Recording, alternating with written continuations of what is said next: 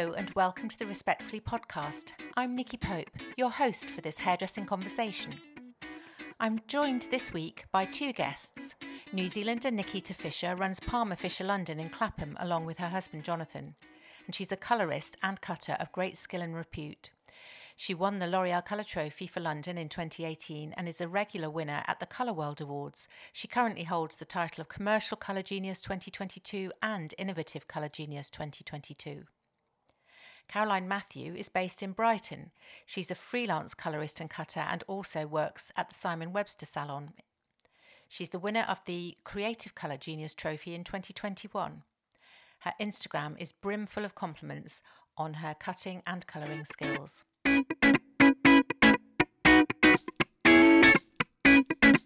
So hello and welcome to the Respectfully podcast studio, Nikita Fisher and Caroline Matthew. Nice to see you. Hi, thanks for having me. You too.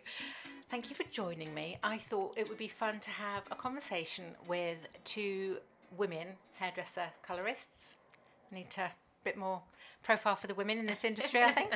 And to have a mix. So Caroline, you're based in Brighton. Yeah. As a freelance and working at the Simon Webster Salon as well. And then Nikita, you and Jonathan own the Palmer Fisher London Salon in Clapham. That's nearby. Right. Yeah. And then I know you both through Colour World specifically, so which has been joyful for colourists everywhere to get to know each other, I think, and to really sort of big up. And it really strikes me how, you know, there's so many women working in hairdressing, and yet it's still quite hard to get a place in the spotlight as a woman hairdresser. Is it just me, or do you two feel that as well? I remember sort of growing up and looking at hairdressing role models, and there was always more men in the spotlight. Yeah. But back when there were more kind of celebrity hairdressers, it's always kind of been that way. It's true, and I think it's a preference. Like, my mother-in-law would always be like, I prefer a man doing my hair. Really? Which I'm like, that's quite shocking. I don't know. I think it comes down to just creating your own personality, like who you are. You attract your clientele, don't you? And then now it's all on social media. It's just important to put that out, because I think if we don't, no one ever knows who we really are. So yeah. So it's given a platform. Yeah. Now, in my introduction, I reminded our listeners that you have each won trophies at the Colour World Genius Awards, and I think that the Colour Awards are often dominated by women, but other awards are often dominated by men. So is there a link between, I don't know, something about having a career break for families or something? Do you think it's harder for women to sort of keep their career in a very visible way once you've had a break? I don't know. I'm being sensitive, Nikita, because I know you're actually on maternity leave at the moment. Yeah, no, honestly, I mean, I suppose men are, generally speaking, in a situation, this is, you know, the way of the world these days, but, you know, adoption's an option, surrogacy, there's millions of ways that men are able to have families as well, right? I think it's important to have a balance, not completely stop your career if you've had a baby, right? But just pick and choose what suits your lifestyle, and like, I'm letting my little one just kind of be part of our life, be part of the family. Yeah. But and Caroline, do you think that traditionally salons have perhaps not been so easy for people to come back to work from you know, from your history? Well, observing? I used to have a salon for about 12 years, and I do remember that whenever the women went off to have babies, they would end up staying on maternity leave longer than they'd originally said. Yeah. But all the people that worked in my salon were self-employed, so it's a little bit different. But they originally wanted to come back as soon as possible. Then when you have a baby, it's quite different, and I think it's quite difficult to leave. Yeah. And then I think just the things that, you know, you kind of wait for them to go to school, so you have a bit of spare time and that kind of thing. Yeah. The sorts of hours that majority of them could come back, and we had 9 pregnancies while I was there. Oh my goodness. Was, you know, this kind of school drop off, so the 10 till 3 they could work, and then not very flexible, because then you cannot be late. So if you're taking on something that it could overrun, you can't take it on, basically. So I think they always found it really difficult coming back and making it work and making enough money for it to be worthwhile to come back the 10 till 3 or childcare or whatever. It's very tricky for women, and it was majority of the time the women that would be the ones that would stay to look after the kids. It is true. I mean, it's a lot of pressure on the women, isn't it? But I mean, I suppose there's one thing like running your client base and like being a business owner and even being freelance, like you obviously, your clients rely on you to be there, right? Like you can't be sick. Your babies could get sick, and you're going to be at home with the baby. But still, the things that like in my career that I really want to do is like the awards and the events and the things that really excite me as well. So maybe it's finding balance. Like, I don't think it's about like women not being able to do the things they want to do in their career. It's just finding the time to fit in what you want to prioritize, because surely we're not going to work 9 to 9 5 days a week when you've got a family, but you could still do an event or like a podcast or a show or a photo shoot once a month. Even you're getting your fingers in everything, which for me is what excites. More organisation. But maybe it's what's happening now, and I know is horribly COVID's kicked it off, but we are having a bit of a rethink about how we organise the industry in some ways. Actually, not just in hairdressing, people are striving for a different kind of balance. Caroline, you were saying you're freelance, having owned a salon. Yeah. Tell me a little bit about your story then. When did you sort of decide to make the move to go down the freelance route, and how are you finding it? Oh, well, I've kind of... Well, okay, I can sense a story coming on here. Well, I've been self-employed or freelance really since I was about 19, and then had the salon for the 12 years sort of in the middle. You trained in a salon setting or a college setting? College. And then was freelance for quite a long time? Yes, yeah. And what made you then decide to go from freelance to setting up your own business? So I met someone who was very driven and also wanted to know what my dreams were as well. So he'd set up a barbershop, and an opportunity came up to set up a salon in a position that didn't really have a modern salon that was keeping up with trends and having people trained regularly. So within that town, it was just a very good opportunity and position to open something that was what I wanted to do, which was keeping high fashion trends, keeping up with things. I love learning, and I realised after I opened the salon I really enjoyed training people as well. And you had it for about 12 years, you said? Yeah. And enjoyed it mostly? I would say I enjoyed some parts of it. It was very successful, very busy. I became a workaholic. I worked too hard. I got ill quite a lot. Had some success stories from it, from people that I trained opening salons and that kind of thing, which is lovely to see. But I think I'm not naturally a manager. I really wanted to come back to hairdressing and just be doing that and sometimes fall into the creative side. When you grow a business, sometimes you move away from the craft. You know, as a journalist, now I own a company and we publish things, and actually I don't do the writing so much. And that's what you started off. Yes, you end up managing things like that. So it's different. Nikki, you and Jonathan set up Palmer Fisher in 2020? Yeah, we did. So 2020, right as lockdown started. So we had 3 weeks of opening, and then lockdown, whatever it was, number 3, I think, happened. So we're in the position where luckily my husband does the business side. So, you know, we can really separate that. And I personally stay far, far away from everything to do with the numbers and figures, and that's not my domain at all. So hats off to him, because he takes on all the pressure of the business side. But we're both obviously creative, and I do all the colouring as well as cutting, but Jonathan's the cutting specialist and then I'm the colour specialist. So we have a great little team now. It works out. So you're enjoying the salon? Yeah, I honestly don't know how anyone does it on their own.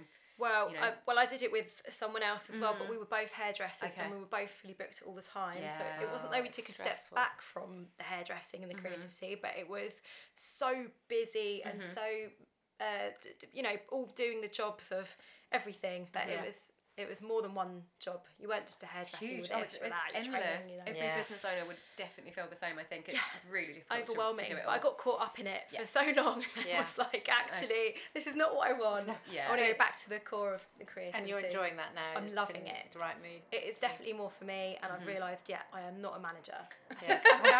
Our creative minds are like that. I say this all the time, and even being a business owner, I'm not to my husband, I'm bored. I'm bored. Like, I need to do something, you know. And if it's just doing a photo shoot or whatever it is, something that's going to excite me, or enter a competition, or do a really cool content model, or something where I can be really creative, because I think we all get used to the mundane client bread and butter, which is obviously very important for your business, but maybe not the most creative, generally speaking, in the day. So I think it's just important to mix it up, isn't it? As soon as I start to feel a bit like I'm sort of just on an even keel, you know, not not getting too many highs and lows and pushing myself. I'll put myself on a course Yeah. or try and find something that I can learn from. Do you? That's Yeah. interesting, because that was a bit... Well, let's go to that question now. It's a bit further down my list. Sorry. Let me ask you. Yeah. No, it's fine. Let me ask you now. So Caroline, to keep yourself motivated and learning... Yeah. You said you put yourself on a course. I mean, how do you find something that you want to go on? Do you take advice, or are you directed by a brand that you work with, or how? I mean, all sorts. I mean, are we allowed to mention brands? Of course you are. Yeah. So I mean, I've been with Goldwell for like 16 years or something like that. But because of that, I started to get really kind of like, just knowing the colours really easy, not having to think too much.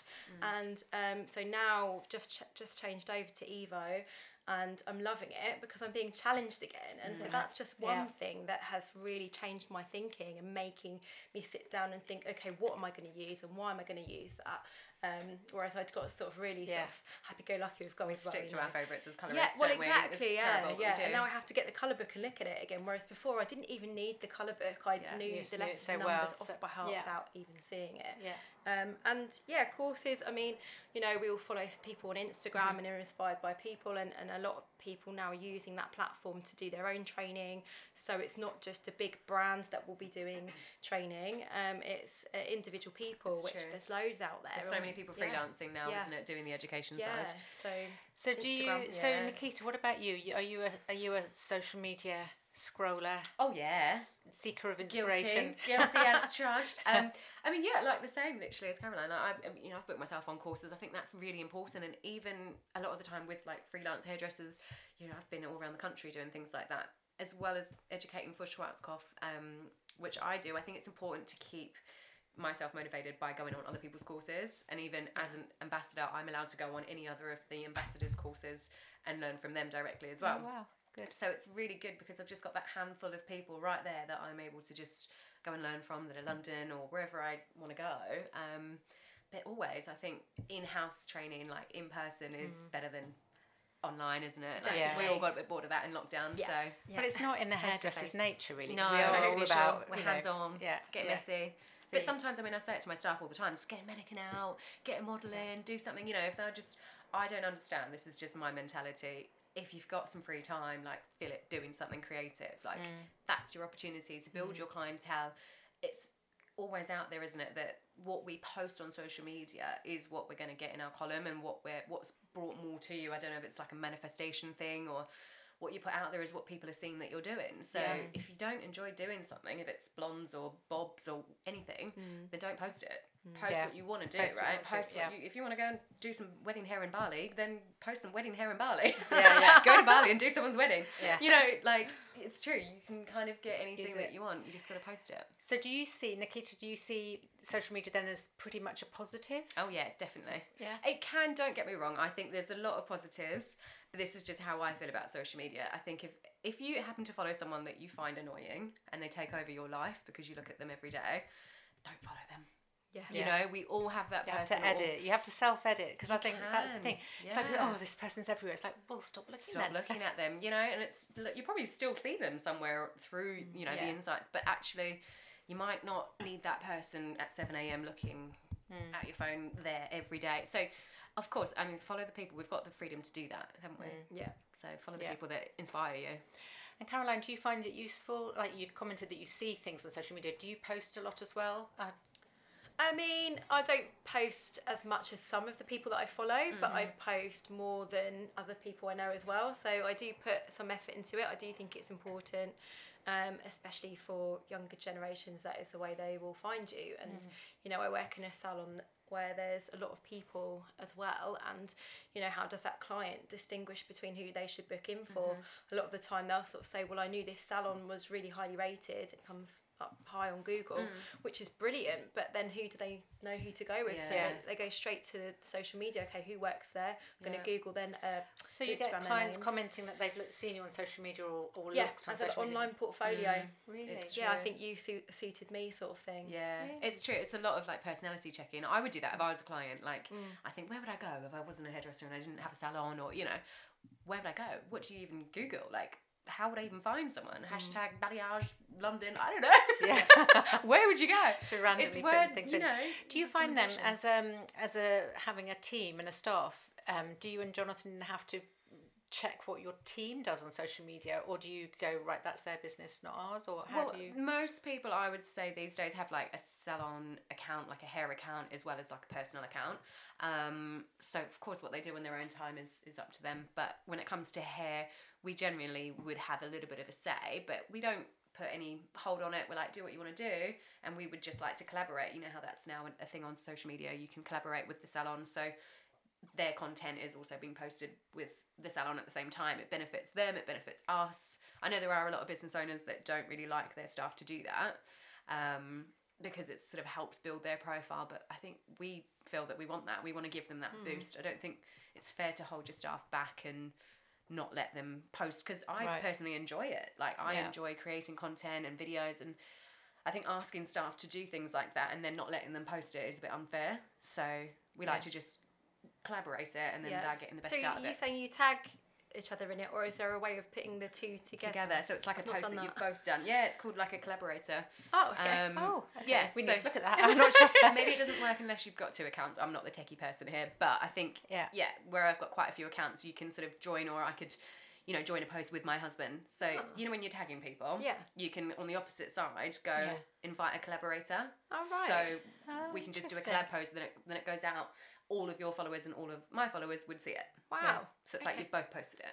So it's a really good way to... I think it's really interesting how social media evolves. It's not just we've got social media and that's it. It keeps on changing, as you've just demonstrated there, that comment. You know, there's lots of things to discover and ways of using things. And I think, on the one hand, I'm a bit head in hands every time Facebook changes something. I'm like, oh my God, it's a headache again. Oh, yeah. But actually then a few weeks down the line, you think, oh, yeah, this is better. Or now it's giving a different opportunity. And I feel as though, you know, there's so much bashing about social media that actually it's quite nice to say the positive sometimes. I think there's pros and cons about everything, but I do think people can get into like a negative spin with it, and it's generally because you're probably in a negative place with your own social media, isn't it, really? Like in a way it becomes a world that I think a lot of people think is fake or not real or too much, or, you know, there is lots of negative stigma about it. People comparing themselves, but I try and think of social media as like a fun way to share. Like, my family are on the other side of the world.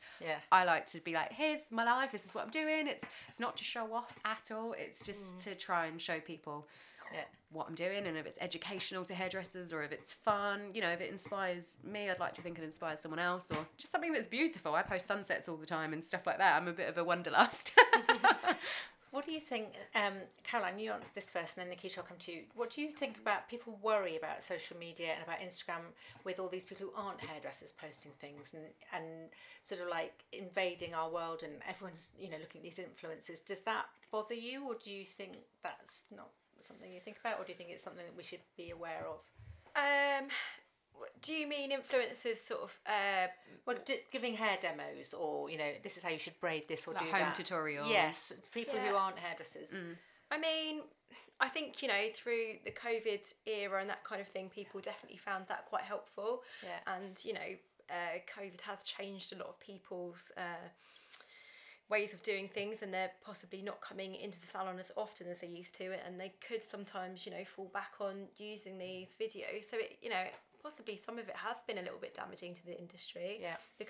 But just like, you know, YouTube's been around for a long time, and you can find anything you want on there and learn how to do something. It doesn't mean you're going to do it as well as a professional. It's just like anything, really. That's so true. I do. I mean, I was speaking to a client the other day, and she said, "Oh, you know, I keep recommending you to my friends because they love my colour, and they always comment it on it and say how shiny it is and lovely. And I recommend you, but they're just not coming because they've started using box dyes now." And she said, you know, that they do see the difference in it, but they still can't get out of that cycle, even though they love her hair. Well, this is what we were saying earlier. It's one of those things that, personally, unless you're like 100% grey client, really, I don't think people are going to try and do a home balayage, are they? Or a really creative kind No, of... I think it's a one-way street. I think once you've gone to a salon, I can't imagine anybody, particularly then, saying, oh, I can do this at home. It's like, you understand it. There's other things come into play, like cost and so on, but I think that it's... Yeah, it is frustrating. People will ask me, you know, for recommends and things, and you sort of think, well, how much are you prepared to pay is almost my first question. Yeah. Because otherwise, it's just that weird thing, isn't it? Just getting hair to be valued in the same way. It is a really tricky, and times are tough at the moment, like everybody knows that, so understandably, but I think people might just spread their appointments out, like what you were just saying, rather than every 6 weeks. My clients are not that regular at all. My clients are more like every 3 months, because they're growing out, lived in balayage generally, and you know, no one's really got scalp bleach or a full head of back-to-back highlights. Everyone wants low maintenance, but I think as hairdressers we all learnt to, maybe it was our own hair that we learned to like live in, and I created this face frame technique when I was in lockdown, because it was like, actually that's not a thing. No one puts 2 highlights in the fringe. And now it's a service that we offer, because I can do that in 10 minutes or 5 minutes, and then they can have a haircut. I can still do a cut and a face frame appointment in an hour. It's doable.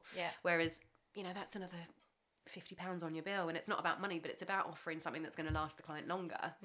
And that is what they want. That's where the call is for. So, you know, I would rather that than say, do you know what, actually you have to wait 6 weeks. I'm not that kind of hairdresser that would be like, oh, you need a full head of highlights. I'll say do a T-section, that's half the price, and that will last you another 3 months. Like, I'd rather be honest with my clients, and that's how I am, and I think that's what helps them stay. Definitely. Rather than trying to oversell. Definitely see through if you're not being honest. And I'm the same as you. I'm honest with them. Look, you don't need that. Just go for this, and they will appreciate that down the line, even though it might lose you money at that moment. If you could have in the long run something bigger, but in the long run, if they You've trust got that client you for life. Exactly. So are you seeing, I mean, there's so much talk at the moment, you know, I don't know whether the media's hyped it up, whether we have got really terrible economic doom and gloom coming, and then then there's a report one day saying, oh, it's not going to be as bad as we think, and then it's just like all over the place, isn't it? Are you seeing your clients reflecting concern about finances back to you already? Are people really stressed? It's a mix. I can't say, I'm not in the salon a lot at the moment. I'm on maternity leave, so I am not noticing it personally, but bearing in mind it's January, so I do think most people have had their hair done before Christmas. I've sort of individually messaged my regular clients saying, hi, just to let you know I'm doing a few days here and there, but most people have had their hair done December time. So it's a situation where I think a lot of people work their hair around like events and holidays, and most people now are probably waiting until summer, really. More so than the old regular kind of bookings. 6-week tints. It's looking in their calendar ahead for where they're going to want it done for those specific events. I'm being a bit more mindful of it, I suppose. And financially, because people have got so many other costs now, don't they? So they might say, right, okay, there's £200 for my hair, and you know, saving up for that rather than I don't know how lots of salons now have. Is it Klarna? The paying system, beforehand. Oh, you can spread the cost, can't you? Which is actually quite a good way to do it, I think, for people. So I didn't know they could do that in the salons. Yeah, I think you can sign up to. I suppose it's up to the salon to decide whether it's a prepayment, so that you pay it off before you come in, or whether it's sort of a bit before and a bit after. Which I think is quite nice, because to be honest, like a big chunk of £300 bill is quite scary for a lot of people. So you know, to split that is probably a nicer way to do it. Hide the credit card from the husband. So I'm interested in the fact that you are both sort of offering hair cutting, styling and colouring. Is that something that you mindfully thought, I want to keep doing everything? Because there's a lot of people will focus on one thing, or you know, a cutter will say, oh, I don't do colour, or vice versa. So I don't know, I was a bit surprised to find that both of you actually are all rounders. Well, maybe we're similar, but I really love having a varied day. I don't like it to feel all the same, and you know, especially when you've been doing it for so long as well, it's just like, I love variation, I always have, and I love being in different places as well. So as long as I can keep it varied, then I'm happy. And you know, I do put a lot of investment into my courses, so I don't feel that I have to just narrow down to one thing. And when you enjoy all of it, why cut some of it out? You know? I feel like in different parts of my career, I've done different things specifically, like different jobs. I've been just purely a colourist, and other salons I've been just a cutter. So I feel like it. For me, I really like, same as you actually, I really like the variety, I really like doing both, and it does mix up my day. It's actually really stressful doing a day of colour, isn't it? Because you're worried about the toner, you have to keep constantly going back to check your development, and you know, and it is just nice to have a varied day, but I, you know, can pick and choose now, right? I don't really do a lot of men's hair, and I also do extensions and things like that, so there are other avenues that we can go down as colourists that still add colour into the hair with extensions, which is quite a passion of mine as well. So I think it's just nice to have variety. Yeah. And I do think a lot of clients do like to, stick with maybe maximum 2 people in their appointment. Yeah. And, not more than that. They like the one-to-one sort of thing. And your vision all the way through. Into doing the whole thing. It's interesting. I think the only hard thing for me now that I do limited days, I don't know about yourself, but where I'm not in the salon often, doing a colour and a cut in my own column is, say, a 4-hour chunk if I'm doing a big balayage transformation. So that's a huge appointment, whereas if I was just doing the colour, I might only allow 2 hours for that client, so it means I can actually get more clients in. So from a business perspective, I'm at the stage where I am just now doing a lot of colour, and cuts will go into other people, because it means, like you say, that they're seeing 2 people, and it gives me more opportunity to fit more of my clients in, but spreads the clientele out throughout the salon, and they're trusting other people. I think everyone gets used to their hairdresser, and you love your hairdresser, that it's hard for people to see someone new, but I think having your own salon, though, that your clients will trust you, and if you say that person is capable of doing this for you, then it's good as a salon manager to kind of be able to do that. It takes the pressure off us a little bit, doesn't it? There's only so many hours I can work, and so many things my hands can do. So delegate, to share it out. So Caroline, how did you get into hairdressing? Is it in the family? Did you always want to be a hairdresser? This is really weird, but I feel like from about 5 years old, I was saying that I wanted to be a hairdresser. Did you? How I knew that at 5, I don't know. That's amazing. Do you remember going to the salon? Was it something your mum? I think, I remember, I was born in 85, so I was a bit of, early 90s kid. So my mum was definitely cutting the hair in the kitchen. The bowl old cuts. bowl cuts and fringes and stuff. But I do remember going to the salon a little bit. I don't remember much, but, under sort of 5. But I remember going to the salon, and the smells and the magazines and the friendly women that were around, and I think I must have had just some good experiences there. Maybe I was even going there with my mum for her to get her hair done or something like that. And then as I got older, I just really enjoyed the environment, and your family was cool with that? Were you encouraged? Yeah, well, I was very creative and really liked drawing and painting and all those sorts of things. I was quite good in my art lessons at school. And so I was just like, well, what am I going to do that's going to have a guaranteed pay? Because if I just become an artist, then that's really risky. And I just felt like that might not be the right decision. So I think they were pleased that I found something where I could use my creativity and know straight away what I wanted to do, had a focus, got into college, worked really hard, and they could see that it was my passion. I was also interested in theatrical makeup as well, and I did do some courses on that too. I could have just as easily gone into that, but I think where I was able to just get into work straight away and start earning, that was very exciting. Plus I was enjoying it, so why not? But with the theatrical, that would have had to be like more London based. And for me, I've never wanted to kind of be in London too much. So I thought, well, I'll stick with hairdressing for now. And later on, if I want to do theatrical, I can do that. And my parents were pleased about that.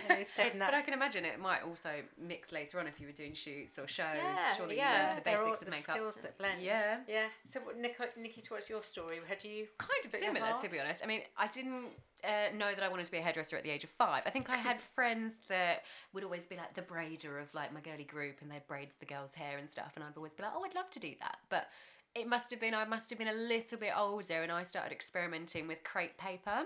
I don't know if you can get that in this country, actually. It's like crinkly. It's like crepe paper. If you wet it, I think I made this up myself, to be honest. But if you wet it and put it on, when I was younger, I had really blonde hair, and I could just colour my own hair. And I started doing things like that when I was probably about 8 or 9, maybe. Yeah. I'd turn up to school with crazy coloured hair. Wow, that's cool. And it just washes out. So my parents were like, whatever. But I also used to do a paper run, which got me $100 an hour. I grew up in New Zealand, by the way. So $100 an hour. What am I talking about? Say, why did you ever leave it? Yeah. Why am I hairdressing? Go back to know the paper run.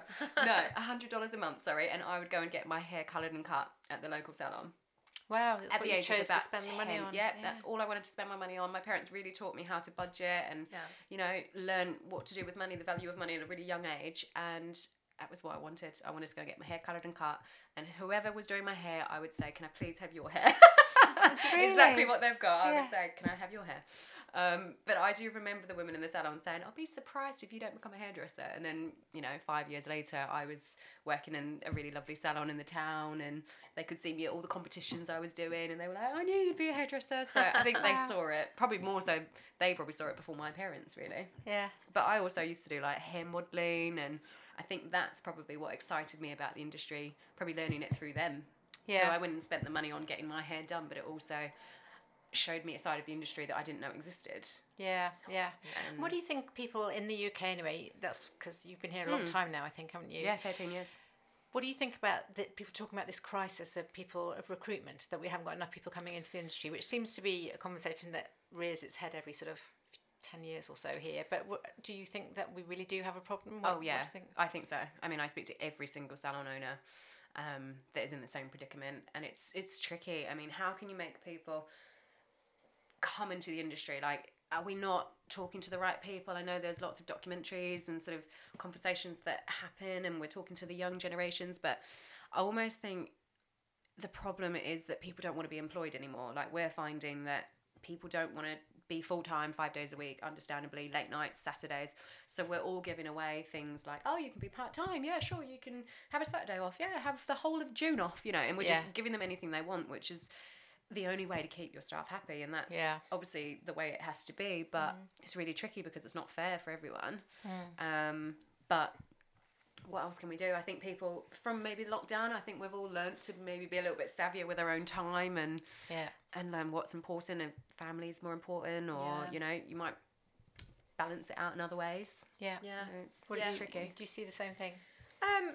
Well, it's tricky. I remember when I had my salon, I always felt this anyway, so I don't even think it's a now thing. It was, when the whole 12 years I found it difficult to find the right people, and I always thought it was because I was more in the countryside there. Now we're in Brighton. I think a lot of people have heard of Simon Webster, and I think they find it quite easy to find apprentices there, but possibly maybe some of the other salons in Brighton don't. I don't know. It's difficult, isn't it? Well, I think Simon Webster, you have quite a strong character to the name. Well, I know Simon obviously has a strong character, but I think the brand does. Yeah. And you're in an area, part of the world in Brighton where people, that's going to appeal to a lot more people. Possibly a little bit different there, maybe compared to other places. Yeah, it is tricky. I think it's the same old problem we've had since I've ever known. People talking about the hairdressing not being respected by parents as being, which is why I always ask people, were your parents supportive of you coming into hairdressing? Because some people would say to me, oh, well, it's because people don't see it as a profession, they don't see it as having a career pathway. I think personally sometimes the industry is a little bit secretive about what the opportunity, not what the opportunities are, but like what you might earn. It's like nobody ever says to me what they earn, sort of thing.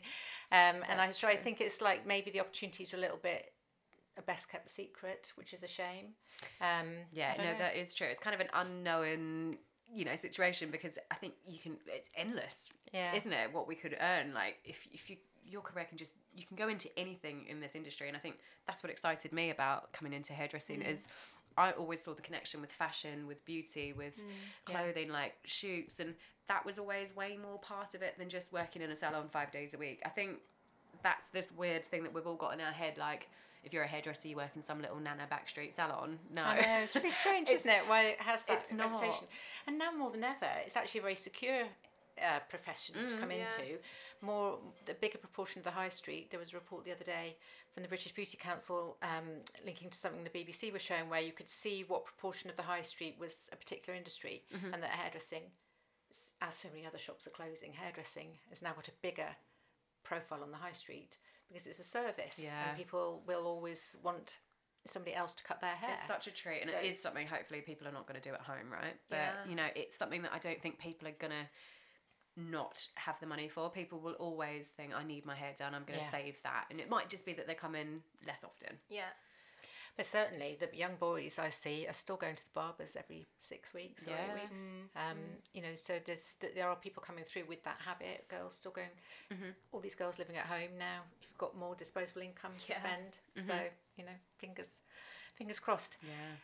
Let me bring it back, as we sort of come to the end of our conversation. Let me bring it back to the Colour World Genius Awards. So Caroline, you had a trophy in 2021, the Creative Colourist of the Year. Yeah. I think it was 2021. Nikita, you're holding a pair of awards as we speak.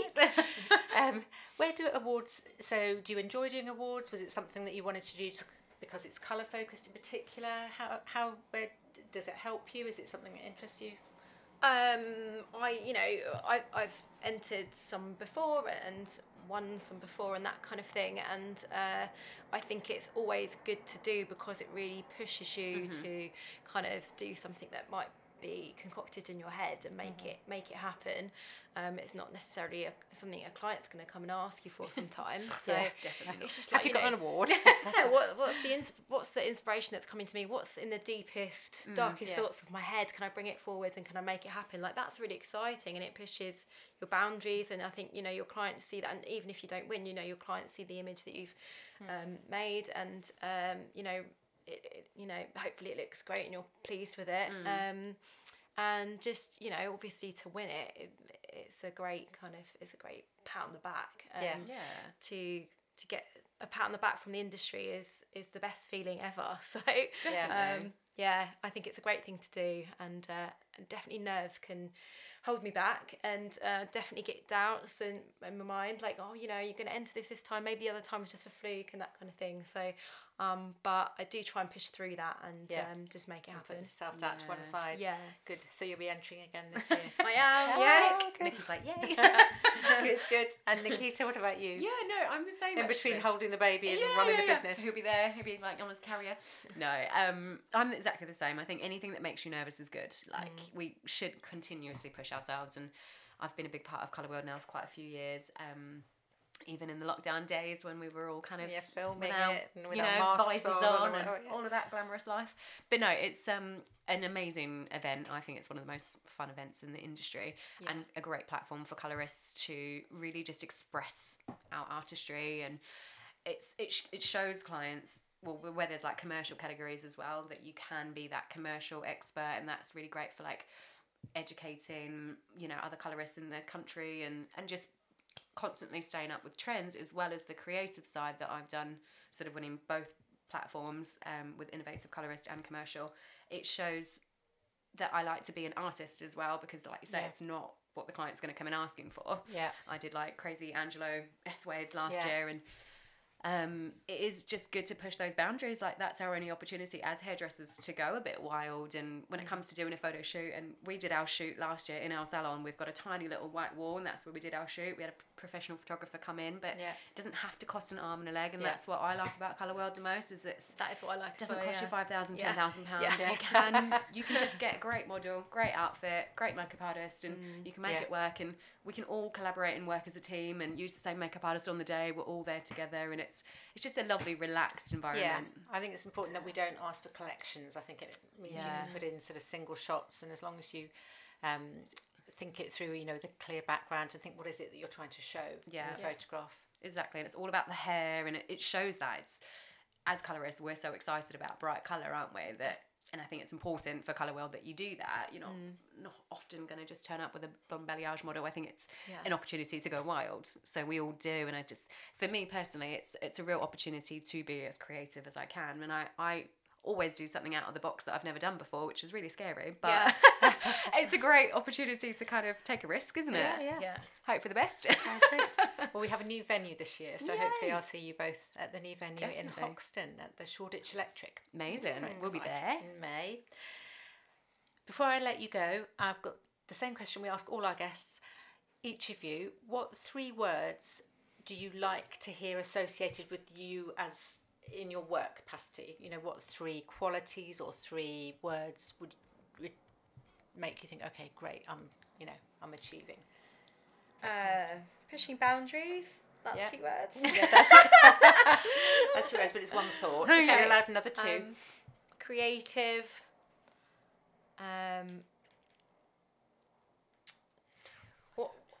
What's the word where you're like really wanting to kind of make it as precise as possible? Perfectionist. Yeah. Perfectionist, creative, pushing boundaries. Yeah. Got you. Nikita. I really don't know. I've got an absolute mind blank right now. Mum brain. You're quite in the fact that you've got both those awards. Innovative is one and commercial is another, isn't it? You've got that sort of double spin. Kind of best of both. And maybe that is my thing, is I actually do find it hard to pinpoint what my niche is, to be honest. Yeah, dexterous. Yeah. A bit of everything. I mean, that is me. I do like to get my fingers in all the pies and, and variety. That would be one. Variety's one, good. I don't know, I need some help.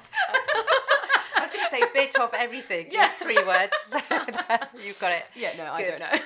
I will let you off that. Thank you so much. Thank you, Nikita. Thank you, Caroline. Thank you. Appreciate It's you been coming lovely. in. Thank you so much. Thank you to my guests, Nikita Fisher and Caroline Matthew. That was a really interesting conversation, and I'm sure you enjoyed listening to it as well. If you like what you heard, do jump over to your podcast providing platforms such as Spotify or iTunes and browse our library of conversations recorded over the last few years. Please rate and review us as well, as it helps to drive us up the charts and make hairdressing podcasts easier to find. Until next time, thank you.